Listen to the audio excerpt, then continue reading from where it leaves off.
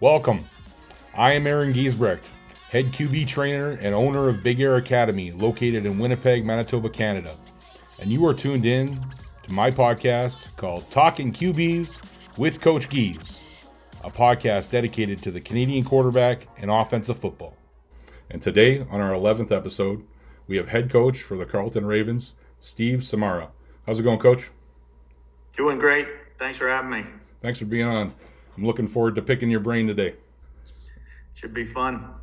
So, Coach, there's a lot of talk about biomechanics in terms of quarterback training these days. I find, I'm 38 years old. I haven't played football since 2004. So in my mind, kind of the teaching and the mechanics that I was taught growing up, kind of old school. Obviously, when I transitioned into coaching, I took those skills, what I learned, and taught to my quarterbacks. Being now 16 years in the game and running my quarterback academy for 5 years now, I'm seeing more evidence of kind of the biomechanic teachings and whatnot. And I would say honestly, I was a little ignorant in the past to kind of that way of thought. And I think it just seemed a little complicated, maybe a little sciencey for me. And I thought that, my belief has always been that quarterback play is more of an art form than necessarily a set skill.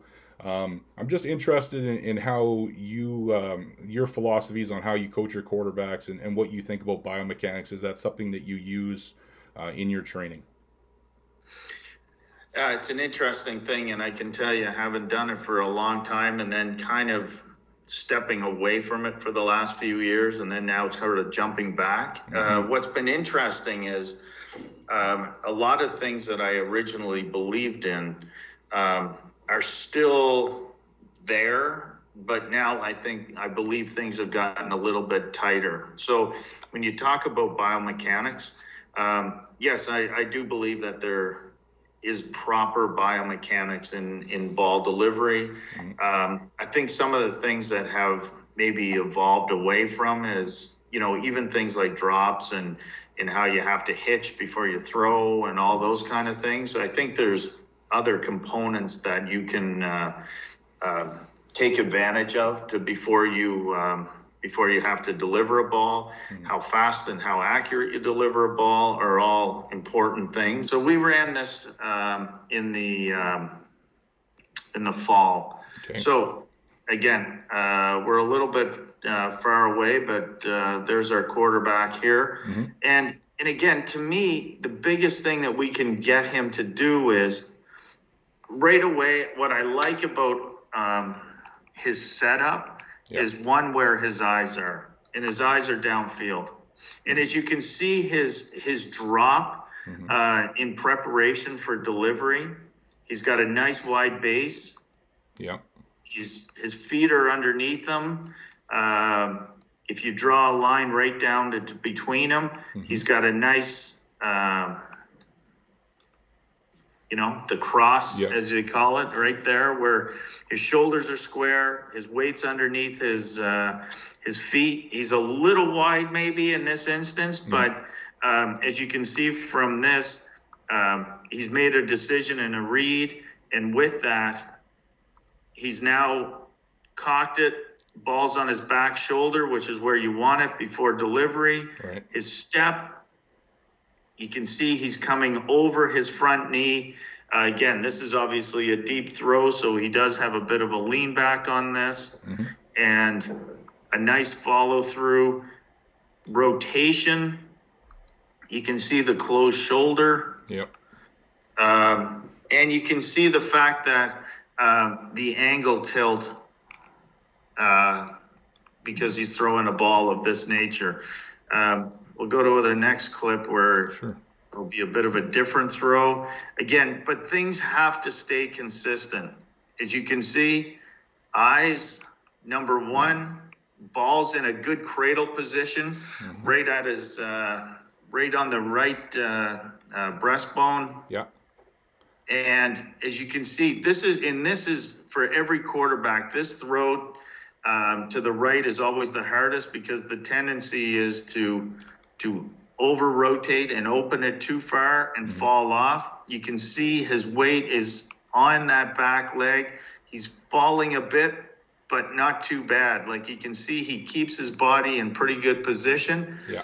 And with that, he gets a fairly accurate throw. So if I went back to, again, as you notice, it's more of a shuffle here. Yeah. And what he's trying to do is he's trying to keep the weight underneath him. He's trying to keep his shoulders square. He's got his axis right down his body, so he's not. He's now throwing a more, one ball, I guess, if you want to call it. It's more on a line. Mm-hmm. And what I like is notice when his left hand comes off the ball, he's got. To me, this is I guess if you want to call it a bit of old school, it's the push-pull theory. Mm-hmm. You're pushing back with the ball, and then you're pulling through with this arm, and that gives and generates more force. And you can see the rotation right here in his hip. Right. And I think the other thing that is important here is, you see, even though he was in a wide base here, all he's doing is he's turning his foot. It's a 6-inch step. He's not striding into the throw. Mm-hmm. He's rotating his hip. And if you look at his belt buckle is in a direct line with the quarterback, with the receiver, which ensures accuracy.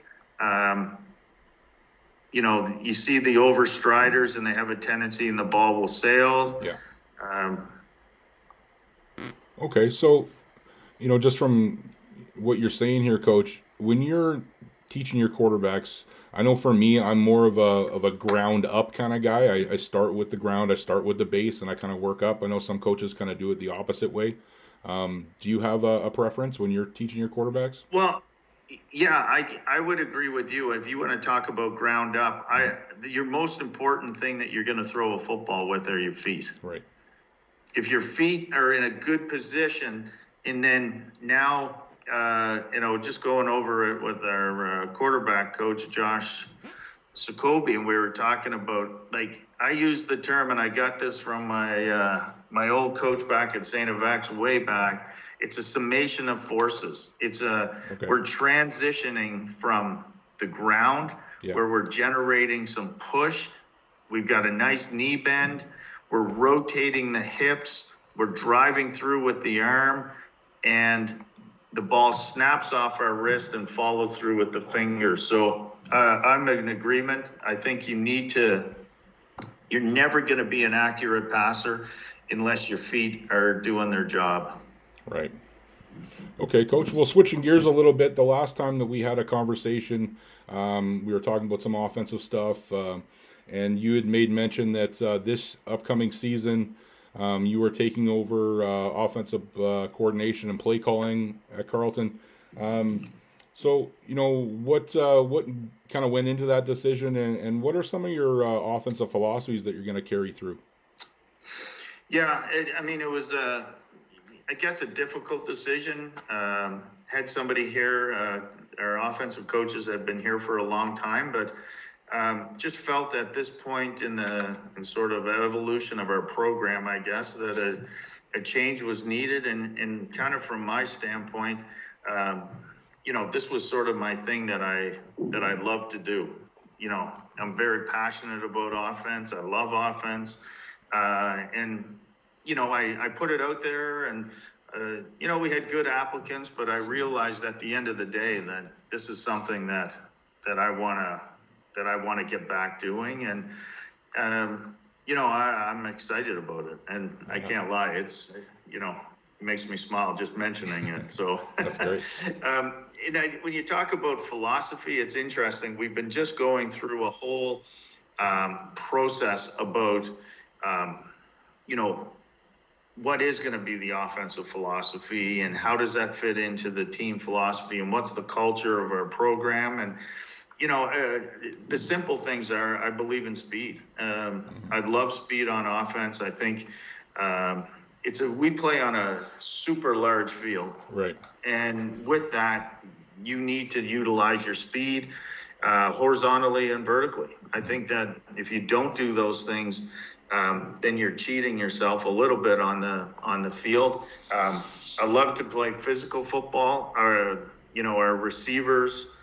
When you talk about physical, most times you don't talk about receivers, but I want our receivers to be downfield blocking. I want them to understand that the philosophy is pretty simple. If our O-line gets us the first 5, our back gets us the next 5, and the receivers take us home. And if we can, play within that mentality, Right. We have a chance to be successful. And I'd say, it's kind of the cliche, one of all cliches, where we're going to take advantage of what the defense gives us, and so on. And but that is true. I mean, to me, you have to scout, game plan, prepare, and then and be able to execute the game plan that you have, and you have to be confident that it's going to work, and you have to have your players buy into it. Right. Oh, that's great insight, Coach. Maybe you're able to, you got it pulled up here. Maybe you can show us maybe a bread and butter passing concept, something that you guys run in your offense that you can kind of talk me through what the routes and the QB reads are. For sure. Are you still able to see this? Yeah, I can still see. Yeah. Okay, perfect. Okay, so to me, this is a standard of play as you're gonna find. And again, I apologize that it's not real football right now, but this is the best we were able to come up with in the fall. So right. I'll start on the outside. I'll work our way in. Sure. Basically, what we want here is we want to hook, and if you notice the spacing, we want to stay wide on the field. I want to force corner or anybody that has this low area to have to expand to that. Right. So that'll be his road. As you can see, we're already starting to run the drive and the under. Unfortunately, without any O-lineman, I think he probably just blew up the guard, forget the tackle. And he's going to climb to, in that 5 to 6 yard range. Okay. Our number 3 receiver here, his job is to get vertical and blow the top off and control the free safety and anyone else that may be a high player. As you can see, by just him getting a good vertical push here, that's driven the half and the Sam. Right. To the weak side, again, we run that hook. Again, trying to control these outside players, and then our number 2 receiver will run the deep end. And so the whole philosophy behind this play is that depending on where we high-low, which in this case would be this guy, our quarterback's read is pretty simple. It's going to be this, which would be, or this, although this is obviously a little bit more challenging, but we are in the middle of the field. Right. These would be what we would call our alert throws. And in that instance, if we see this coverage where they're trying to play high, play a 4 high look, we should take this throw now. Right. Now, he didn't take that right away. His eyes went to in this instance, the will. Yeah. So he's staring down the will. As soon as he sees the will settle his feet, now we're working that horizontal seam, and boom. Nice. And again, because of our vertical push this way, we have driven coverage. Because we were able to get these hooks here and here, it did force an expansion of the defense, and what it did is it has eventually opened up that horizontal window, and we're looking at anywhere between 14 and 16 yards. Okay, so is this a play call that you would call on any down and distance, or is this more like second and long situation? How do you feel about it? I think it's an any down play, and I guess if you want to talk about offensive philosophy, going back to that statement, the thing that I would say is, I think every play should have the capacity to be run on any down and distance. I And love that. in this instance, when I look at this, I could say, Throw the drag. if we got a man contour coming and, he was chasing here, Yeah. that might be a pretty good matchup. That's the Sam backer against the receiver. Right. Or does the half have to chase him all the way across the field and through this natural pick? Yeah. If we get, like I said, if we get some type of 3 or 4 where we got definite vertical push, we want to be able to take these throws. Take those alerts. And as you can see, if we don't get pressure and we get a free safety middle of the field, our back is taught, replace the window. Okay. If we're going to run the crosser that way, Yeah. let's bring the back into the window. And you can see these guys are influenced by the back, which in turn even makes that window bigger. Right. No, I love that. That's great, Coach. Okay, thank you very much. And we'll do, just so you know, we do a combination of this. Like, this is just one part of it. He might run the crosser. He might run the vertical. We might skate him. He runs the crosser. So the concept doesn't necessarily change, although the plays do. And I would like to go back to the quarterback since we mentioned him earlier. Sure. If you look at his platform he's throwing off of, he's got a nice bend in his knee. He's getting a good pull here with his off arm. His eyes are straight on target. And you can see a good rotation through his core. Yeah. And delivers a strike. Yeah, no, that looks great to me, Coach.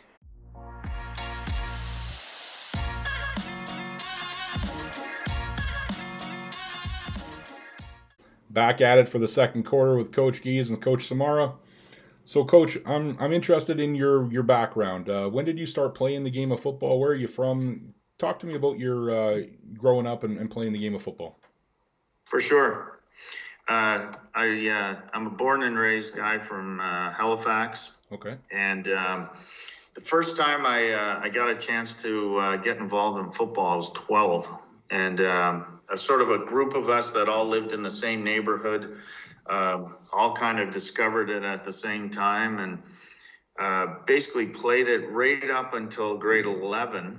And then our high school disbanded our program in grade 12. Oh, no. So to be honest with you, I thought my days were done. And I went to St. FX and took phys ed down there and said, oh, what the heck, I'll walk on and see what happens, and end up sticking around and making it, and redshirting that first year and getting some playing time in my later career. I wouldn't say that I was ever gonna set the world ablaze at a receiver position. But, okay, you were a receiver. It sure was fun playing, that's for sure.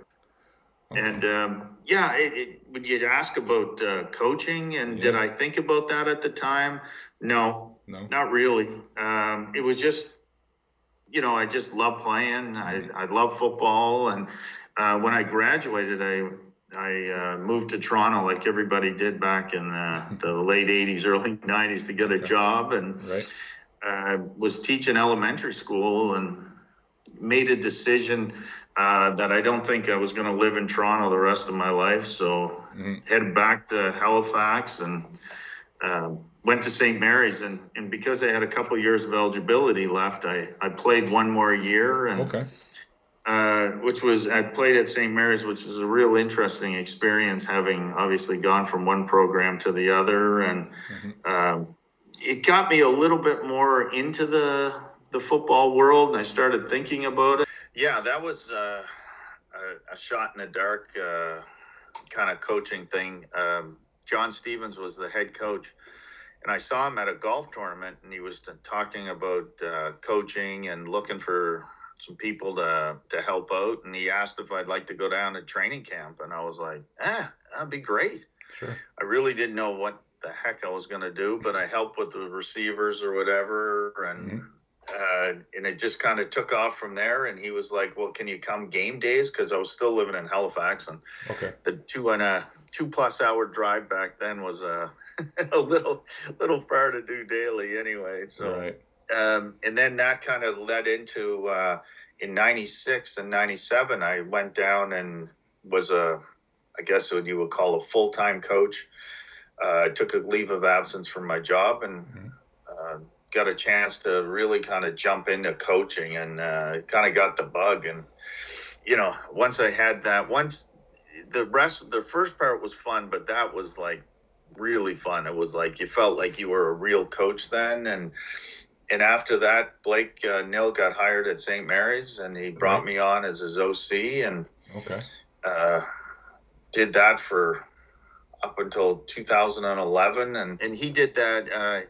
He left at the end of the 2005 season to go to Calgary, and so I ended up taking over as head coach starting in 2006, and right up to 2011, and then this opportunity came up, and it was sort of a time for a change, a parting of ways for them, parting of ways for me, and been here and starting up from day one scratch at Carleton. Yeah, and speaking of which, I was doing a little research last night on your program and yourself, and I don't know a lot about the OUA myself, so I'm trying to learn as I go here, and I watched a really cool YouTube video of your team. I think it was called Season 4. There's a lot of cool content in that, and really, kind of opened my eyes to your program and you restarting the program. But one of the things that I didn't know about was the rivalry Panda game. Can you tell me a little bit about that rivalry? Yes, this is, to be blunt, it is the biggest rivalry in U Sports football, and has been from, I think it was, some of the guys will get mad if I don't remember exactly, but I think it was in the early 50s it started. Okay. And it grew. So when obviously Carleton came back the first year, which was our 2013 season, we had the game at Ottawa U. We packed the place. The next year we ended up with, I believe it was about 10,000 people. And probably the last 3 years we've sold it out to, about 24,500 people. That's great. And we sold this in, I don't even remember what year now, but I think it was 2019 when the last time we played it. Sure.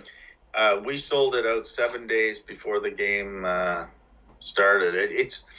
The rivalry is second to none. I mean, it's students. It's they have a great time. It's the community embraces it. You're either on the north side or the south side of the stadium, and it really does a lot for both programs, to be honest. And it's now become the biggest game of the year. Right. That's outstanding. So just for the people that don't know, it's Carleton is playing Ottawa, right? That's the rivalry game, the GGs versus the Ravens? Yeah, exactly. Right. And has been for like I say, many years. But getting the program back, they won the first one, we went on a run, and then now they've won the last couple, and it seems like the Panda games, anything happens. Like, we had a Hail Mary last play of a game, touchdown to beat them. We had a double overtime game. Like, you just never know what you're going to get. Yeah, it doesn't matter what the record is. You're in for a war that day, right? Yeah, absolutely. Well, that's really cool. Okay, Coach. Well, we're going to get into our 3-minute warning here. We're going to play a repeat game. The last contestant I had was Coach Jeff Stead, a friend of yours, friend of mine. And we're going to play the game, Who Would You Rather Start? So it's QBs. Okay. I'm going to give you a pair of quarterbacks. They're from the same era, the same league. They'll be pro quarterbacks, NFL, CFL. There is one college that I'll ask you about as well. And it's just you pick the quarterback that you would start. Okay. You ready to go? Yeah. All right, here we go. I'm a little nervous. I can't lie. Oh, don't be nervous. Don't be nervous. You'll be all right. Here we go. Okay, starting off. Who would you rather start, Brett Favre or Troy Aikman? Okay, what's the context of the game? Regular season or playoff? Let's go playoff. Playoff? Yeah. It's your guy. It's your team. my team, I would probably want. I'd probably go with Brett Favre because I think Brett is gonna, he's gonna stretch the field. You know, he's gonna make mistakes. Mhm. There's no question. He's been known to throw some bad picks in his career, Yep. but he also can make plays. True. And he'll make some plays with his legs. He'll save you a couple first downs when maybe you shouldn't have. Mhm. If it was, if I was coaching, if you asked me which team I was coaching, I had the Cowboys, I'd want Aikman being my guy. But Right. my team, I definitely want Brett Favre. Okay, I like it. Okay, switching gears to the CFL. How about Matt Dunnigan or Danny McManus? Oh boy. Well, if I'm not mistaken, Matt Dunnigan threw for like 700 yards one He did, game. yes. So he's got that in him. Yeah. I'm going to go with Matt Dunnigan. You like that? Okay, okay. Even though the things I've heard about Danny McManus and his ability to run an offense and all those things. Again, I guess I'm going with the gunslingers. Okay, I like today, it. I like it. Well, I got a couple more here for you. Some. Okay. What about Dan Marino or Jim Kelly? That's just so we're on the same page. You could have put Dan Marino up against anybody, and it's always Dan Marino. Okay. I like He's it. my guy. Yeah. From day one, I am a Dan Marino fan. So that's a no-brainer for me. I like it. That's excellent. Okay, how about some athletic quarterbacks? Russell Wilson or Deshaun Watson? Oh boy. Again, as a Dolphins fan, I'm feeling the heat about do we make a move? Pull the trigger on this big trade possibly or not? But I really like Russell Wilson. I just feel like what he's done and done so consistently with the Seahawks, it's unbelievable. Yeah. Deshaun Watson, I think, his future, obviously he's a 25-year-old and, has got a great career ahead of him. But what I watched a lot of Seahawks games this year for whatever reason, maybe those are the ones that were on. And I was so impressed by Russell Wilson. Yeah, I agree. He's a phenomenal quarterback. Okay, how about some really good CFL current guys? How about Bo Levi Mitchell or Mike Riley? I think I'll go Bo. I like, it just seems to be a guy that seems to always come up with some big plays. I think Riley has always played in some good systems and really managed those things well. But I think Bo is a guy that can kind of maybe give you that extra spark. Okay, I like that. How about, here's a classic for you. This is going to be a tough one. How about Joe Montana or John Elway? Oh, boy.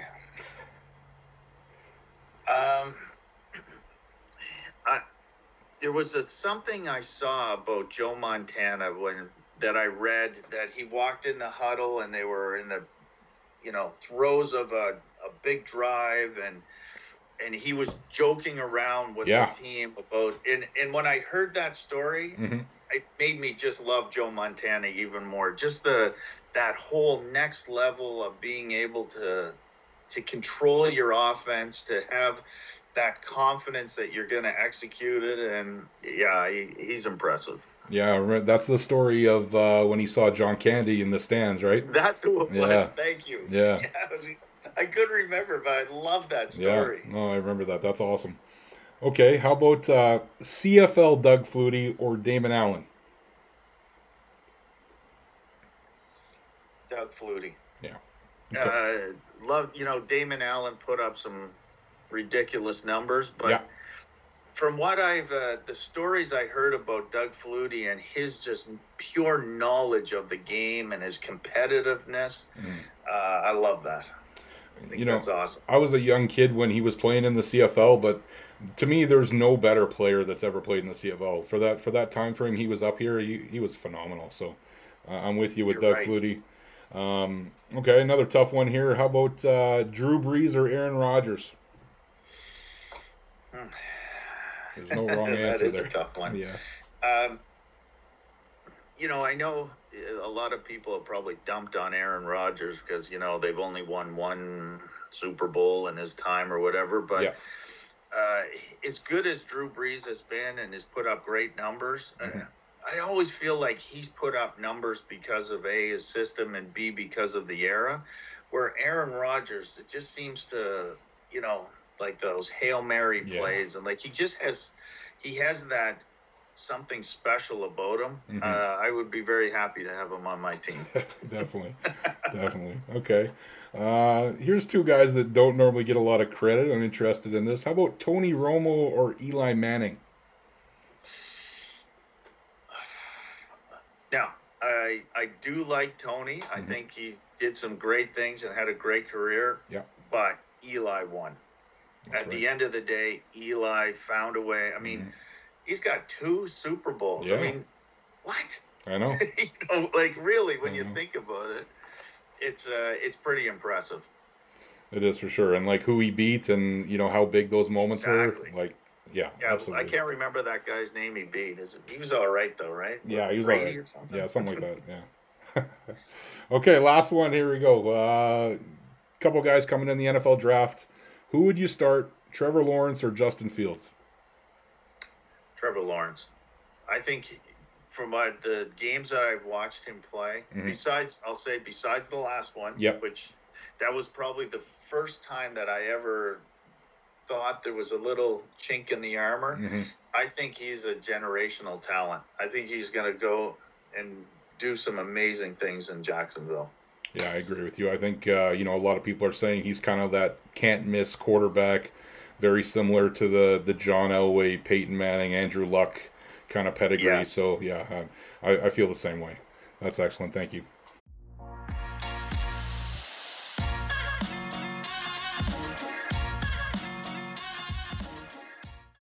Back at it with Coach Gees in the third quarter. So, Coach, you've got a couple local Manitoba guys, quarterbacks that are on your roster that you've recently signed, T. Jesse and Reed Van Conant. I'm interested, when you are recruiting quarterbacks, is there a particular criteria that you use? I know some people talk about, they won't recruit a quarterback unless he's 6 feet tall. Do you have sort of a checklist of certain things that you're looking for when you're recruiting a quarterback? That's a great question because, like the physical attributes of a quarterback will normally determine kind of their strengths. And then it's more or less as you're looking at recruiting them, do those strengths match what you would like to do on offense?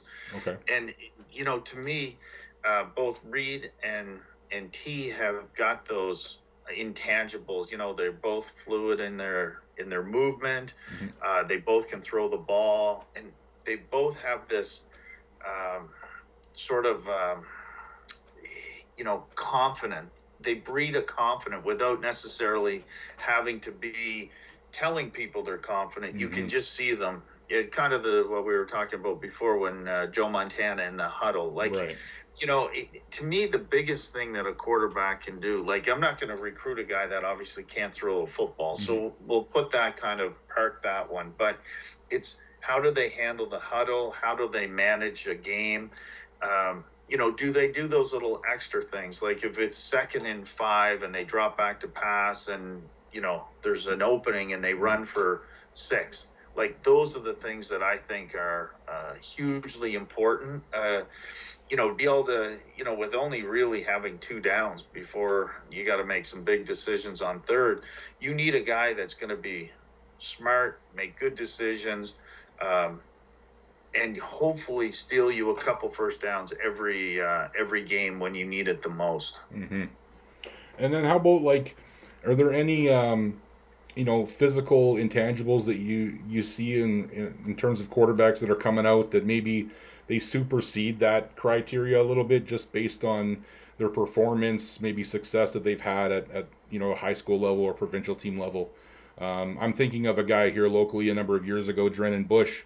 He was a great high school quarterback and had super success at the provincial level. He was recruited really highly by the Manitoba Bisons and wasn't really on the same stature as the other quarterbacks, a little bit smaller, a little bit more of an athletic quarterback. He had some success at the U of M and then also with the Winnipeg Rifles, but he's somebody that I think about that doesn't necessarily fit the mold to what we'd necessarily be looking for. So have you came across athletes like that in the past that they're kind of like can't miss, and maybe they don't fit the criteria but they're too good to pass up? Absolutely. And I think what's interesting when you say that, to me, this is when the coaching comes in. Mm-hmm. And as the coach and the offensive coordinator, you have to be able to tweak what you're doing that fit the skill set of your quarterback. And, Right. I can tell you that in 07, we played Manitoba in a Vanier Cup, and Right.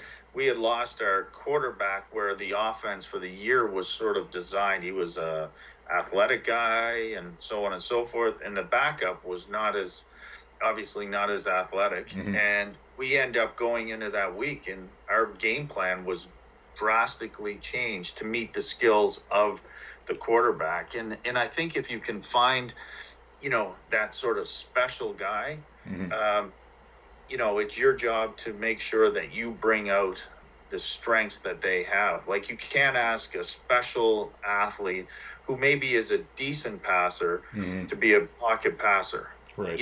or vice versa. You can't ask a quarterback who is much more of a pocket passer to be we're going to run, quarterback ISOs and Yeah. powers and all that. Like, you have to kind of, and that's the advantage of recruiting. We should be, as coaches, smart enough to go, this is the guy we want because of these intangibles they bring. Mm-hmm. I think that's so true, Coach, pointing into fitting the player into your scheme, right? We all have our systems, but you have to be able to take that talent and be able to put him in a situation where he can be successful, right? So I'm in total agreement with that. How about in terms of the quarterback mindset? What are some things that are maybe not X's and O's in terms of how you want your quarterbacks to operate and how to think and how to believe in themselves? Are there certain things that you guys work on in terms of those areas? Yeah, I mean, it's difficult. I mean, I think the one interesting part about when you're recruiting a quarterback and they're on your roster and they've spent years with you is just that rapport you develop with them. Mm-hmm. I mean, they have to be an extension of you and your personality on the field. And if they don't get to that point, they're not going to be successful. So you try to find people that you're going to bond with and have a bit of a rapport. Because to me, your quarterback, if he is not personality-wise similar to what you are, Mm-hmm. you're gonna struggle. And you can have a guy in there who is pretty strong mentally. Mm-hmm. That's something I want to see. I want to make sure that the team, and I always say, when you walk in the huddle, you're going to have all those guys looking at you. Are you able to handle that in the toughest moments? Do they believe in you? Mm-hmm. And to me, when you talk about, can you coach that intangible? Well, Yeah. the only part that you can coach is ensuring that their knowledge of the offense is strong, so that when they do get in there, Mm-hmm. they feel confident, like, hey, guys, we're going to execute this.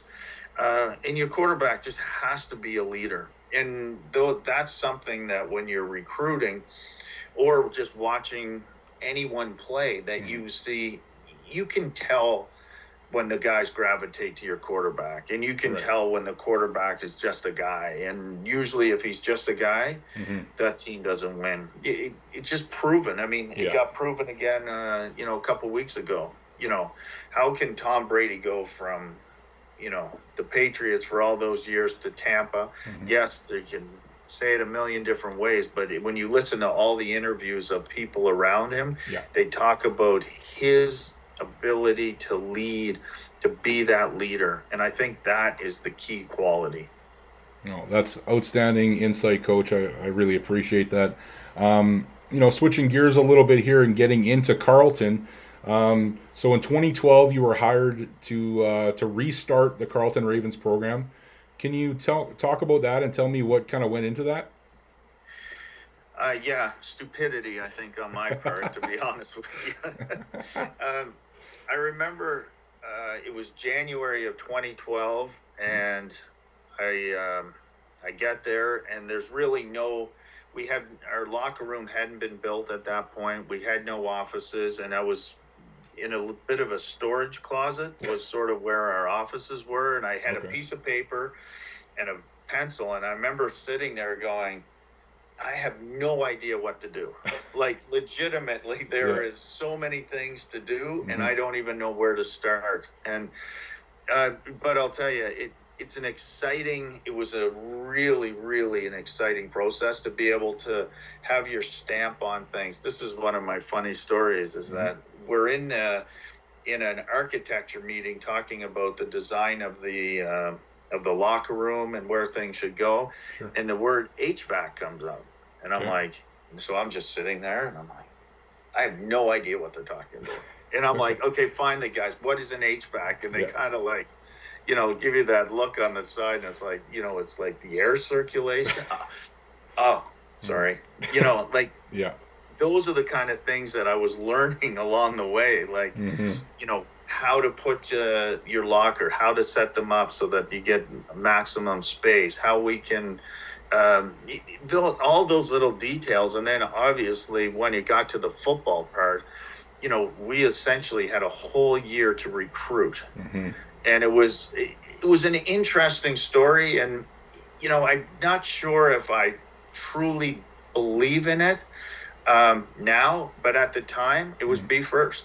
Be the first guy. You got an opportunity to come in and be the first in this program after all those years. And, now that it's been a bit more established, the story is a little bit different, but that was really neat. It was neat to see, an 18-year-old kid look at you and go, wow, like I'm going to come in and make a difference. And, it was an amazing experience. And now I feel like, okay, we're at the part where we're an established program now, and it's time to start getting some of those big wins. Yeah, there you go. You're ready for it. I can definitely speak on your facilities in 2017 when I was the offense coordinator for the Rifles. We came in to play Ottawa in our first regular season game, and the field, the facilities, everything was outstanding. So you've got quite the place to practice and play and run your program. So that's pretty cool. And we have good HVAC. There you go. You got the airflow happening. There you go. Okay, well, that's pretty huge. But you also, another big thing is you're the head coach for Team Canada U19. How long you been doing that? What are some of the experiences, the locations of the tournament, and maybe some players that you've worked with along the way?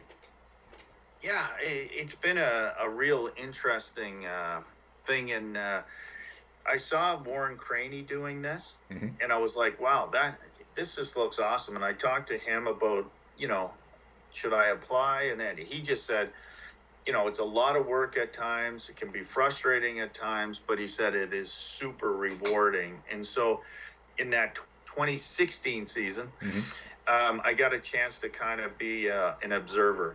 I went down to the International Bowl, watched how Warren ran the program.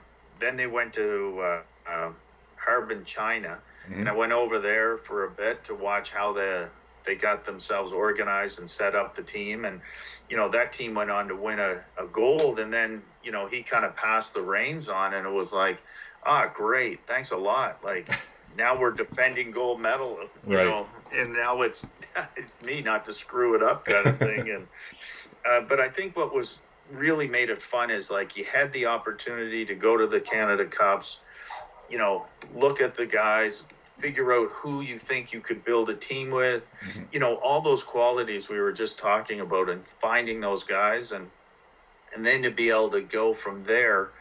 And we ended up in Mexico City in the 2018 World Championships. And, the things that, it's funny that, obviously winning the gold medal, beating Mexico, there was about 30,000 people in the 1968 Olympic Stadium that they for those Olympics, and it was just the whole thing. But it's it's the interaction you had with the players, and the coaches that made those experiences something else. And I'll tell you, I don't know if the people of Football Canada would enjoy me being around too long, but I would stay doing this as long as I can. I like seeing the different players from different across the country, guys you've recruited that told you no. Yeah. to guys that, we have a couple guys on our Carleton roster that went to other programs and then ended up back at Carleton, because of the relationships we built.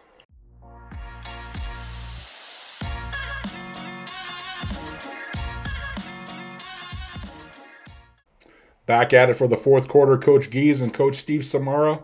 So, Coach, I was recently on a webinar with Athlete Now. Coach Jeff Stead runs it, and he had Paul LaPolice on, and Coach Lapo was talking about building culture within your program.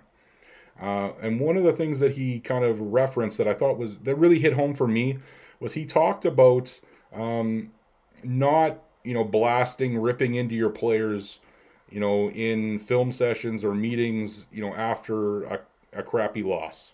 And kind of what he talked about was just that, our players are pretty intelligent. They're smart, especially when you're coaching at the higher level.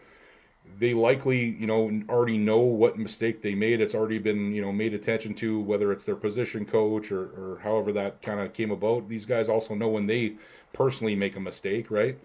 And kind of his message was just that we don't need to necessarily, put them through that agony again and relive that. And that hit home because I know when I was a player that I had a couple coaches that were like that, and it didn't work for me.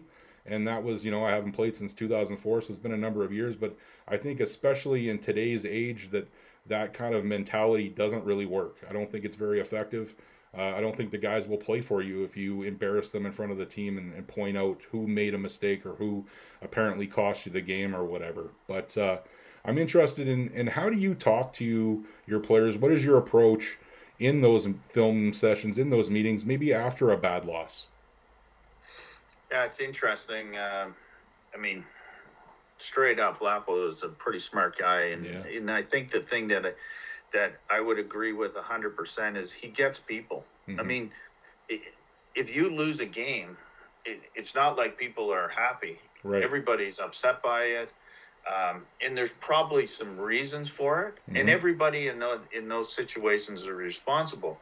Coaches, players, everybody on your group mm-hmm. has some responsibility to that. And, it's something that I've learned over the years is that, if you want to be hard on your team, be hard on them after a win. Mm-hmm. After a loss, they already know what went on. They already know the end result of that. Yeah. That's the time that you want to coach them up and make them feel like, okay, because you have to build them up. If you keep ripping them down, at some point, they're not going to stop playing for you. And, we have a couple words that we use as our sort of cornerstones within our culture, and it's communication. Like, I want our players to be able to communicate to me, and I want to be able to communicate to them. And if once we get that to that point, we're going to develop trust. Right. And when you have trust, now, if I do get a little bit maybe upset, it's not a culture breaking moment. It's just like, okay, then we just move on and we're back to normal. And, I think guys, when they see that you're passionate about it and you care about it, but not to the detriment of embarrassing, I think was the word you used, your student athletes. I don't think you gain anything out of that. Mm-hmm. I want them to be on my side because I think, as a group, we're going to work better together and we're going to accomplish more than if all of a sudden he signaled out, they're signaled out, and those guys start to feel like the world's against them. The other players start to look at them as a bit of a scapegoat. Right. Oh, well, he's the problem. Mm-hmm. That guy's the problem. And, I think if we can maintain those relationships, I think you're going to get, what's the old saying? You get more with sugar than salt or whatever. And I think if you treat it that way, you're going to have more success. Right. And I think you hit on a great point in terms of like that relationship building. If I was in a quarterback only meeting and it's, my quarterbacks that I've got that rapport with, okay, maybe I can be a little bit more honest than I would be in front of the entire team, right? Because it's just a better place and better time. And like you said, I think the players, if they know that you love them and you care about them, that they know that when you're talking to them honestly, it's not to rip them down, it's to help them, right? So I think it's all the approach. In terms of Interesting point, if you don't mind, yeah, on that is, I think it was Don Matthews said, the two people you never um, rip in hmm, front of your team as your quarterback and your kicker. okay, And, the other guys, yeah, maybe you can be a little harder on them, but you never let your quarterback or your kicker be seen in public as being somewhat abused. right, I guess if you want to use that word. And again, it goes back to what you just said about in the private of the meeting, maybe hmm, you can be a little harder on them, but yeah. not out in public. Yeah, no, I totally agree. So getting back about Coach Lapo, he's the head coach of the Red Blacks. Are you excited? Is the city excited to have him there and taking over the reins? I'll say this, he is an incredible person. And we've had the luxury of having Zoom calls that we do every Friday, Okay. and he's been one of the guys that has come on, and he's an open book with his knowledge, and uh, you can just see his passion for the game. And I think um, the city is really. I mean, I feel bad because we obviously didn't have the last year for Yeah. him to kind of carry the momentum of the Grey Cup win and so on. Hmm. But he is exactly what the city, he's a family guy. He's a personable guy. He'll talk to anybody. Hmm. He's passionate about football. I mean, I'm excited. That's good. I can imagine that everybody else is as well. Hmm. And then recently they've signed Matt Nichols from the Bombers. Do you think that he's going to be the starter come day one? Yeah. Yeah. I think that, honestly, that was when you talk about the perfect quarterback for the perfect system. Hmm. I mean, he's a proven winner. All right. He understands Lapo and their offense and the philosophy, and he has the pedigree of winning. Hmm. And I think he's just going to bring that to the city and to the team. And I think people are really going to get behind him. Yeah, I agree with you. I think he's a really good quarterback. He's underrated. I know in Winnipeg he took a lot of flack that I think was kind of unjust, and obviously the way things kind of turned out for him in Winnipeg wasn't the greatest. But I think he's a good Q, and I think he's gonna bring some solid QB play for the Red Blacks in the future. Um, Interested if you saw the Trevor Lawrence Pro Day last week at all? Were you able to check it out? Yes, I did see some of it. Absolutely. Okay. And what do you think about him? Is he, we kind of talked about him being a generational quarterback. Do you think it's like a no-brainer, slam dunk that the Jags take him number one? Yeah, absolutely. I think they would be crazy to go in any other direction. Mhm. Even trading away and trying to get a bunch of different picks, I don't think you're going to, when you watch him in his pro day, his accuracy and just, we talked about that poise and his ability just to put the ball every time on the spot. Yeah. I was so impressed. And I was impressed by, you know, we're in COVID. There's not usually a lot of people around, and Yeah. not all those people were there. And he didn't even break a sweat. Yeah. It's what he does, and he does it better than anyone. I'm going to be cheering for him because even if I'm not a Jags fan, I just think he's got something special that's going to be, 20 years from now, we're going to keep talking about how great of a pick that was. Yeah, I can't disagree with you there. In terms of the pressure too from that workout, he's got Urban Meyer like 3 feet from him the entire workout. So you're right. There's a lot of pressure there, and he seems to handle it quite well. Definitely. Okay, Coach, we're getting to the end here. I'm interested. Who is your favorite quarterback of all time and why? Dan Marino, Okay. 100%. No one is, I couldn't even tell you, I don't know about who my number two would be. Mhm. And what I liked about Dan was I followed him even. I guess I'm dating myself when I say this, but even when he was at Pitt, and there was about a lot of hype going into his senior year, and maybe he didn't have the great year, and it was, the 83 draft, the year of the quarterbacks, and, all the guys picked ahead of him. And what I liked was when he got in there, you always felt you had a chance to win. Like, there was that intangible he brought. And the game that just stands out in my mind is the 85 game on Monday night against the Bears. Bears are undefeated. They got to stop this, or the 72 Dolphins are going to, not be popping champagne. And he goes out and just absolutely lights them up under the biggest stage against the best defense that teams have seen in years. And it just keeps going back to, what he did. And when I think about, what he had around him, yes, he had some good receivers, but they never had a true run game.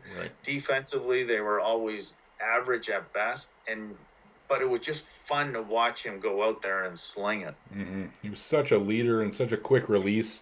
I'm probably going to butcher this quote, but I heard a quote, and I don't know if it came from him or somebody talking about him, but it was like, there's no defense for a perfect throw. Right? And that kind of epitomizes, Dan Marino. So I'm with you. Being a big statue kind of pocket quarterback that I was back in the day, he was definitely one of my favorites. So for sure. Dan Marino's a good dude. Okay, Coach. Well, we're at the end here. It's been awesome to pick your brain here and learn a lot about Carleton football and your background. I really appreciate you being on. I hope this was enjoyable for you. Absolutely. This is great. Yeah, and I also want to thank the listeners. It's been awesome. Lots of people following, and it's growing every week, and we're able to get great guests like Coach here. So thanks for everybody listening. And so Coach, you have a great evening. I appreciate your time, and we'll talk again. Absolutely. Thanks again. Appreciate it.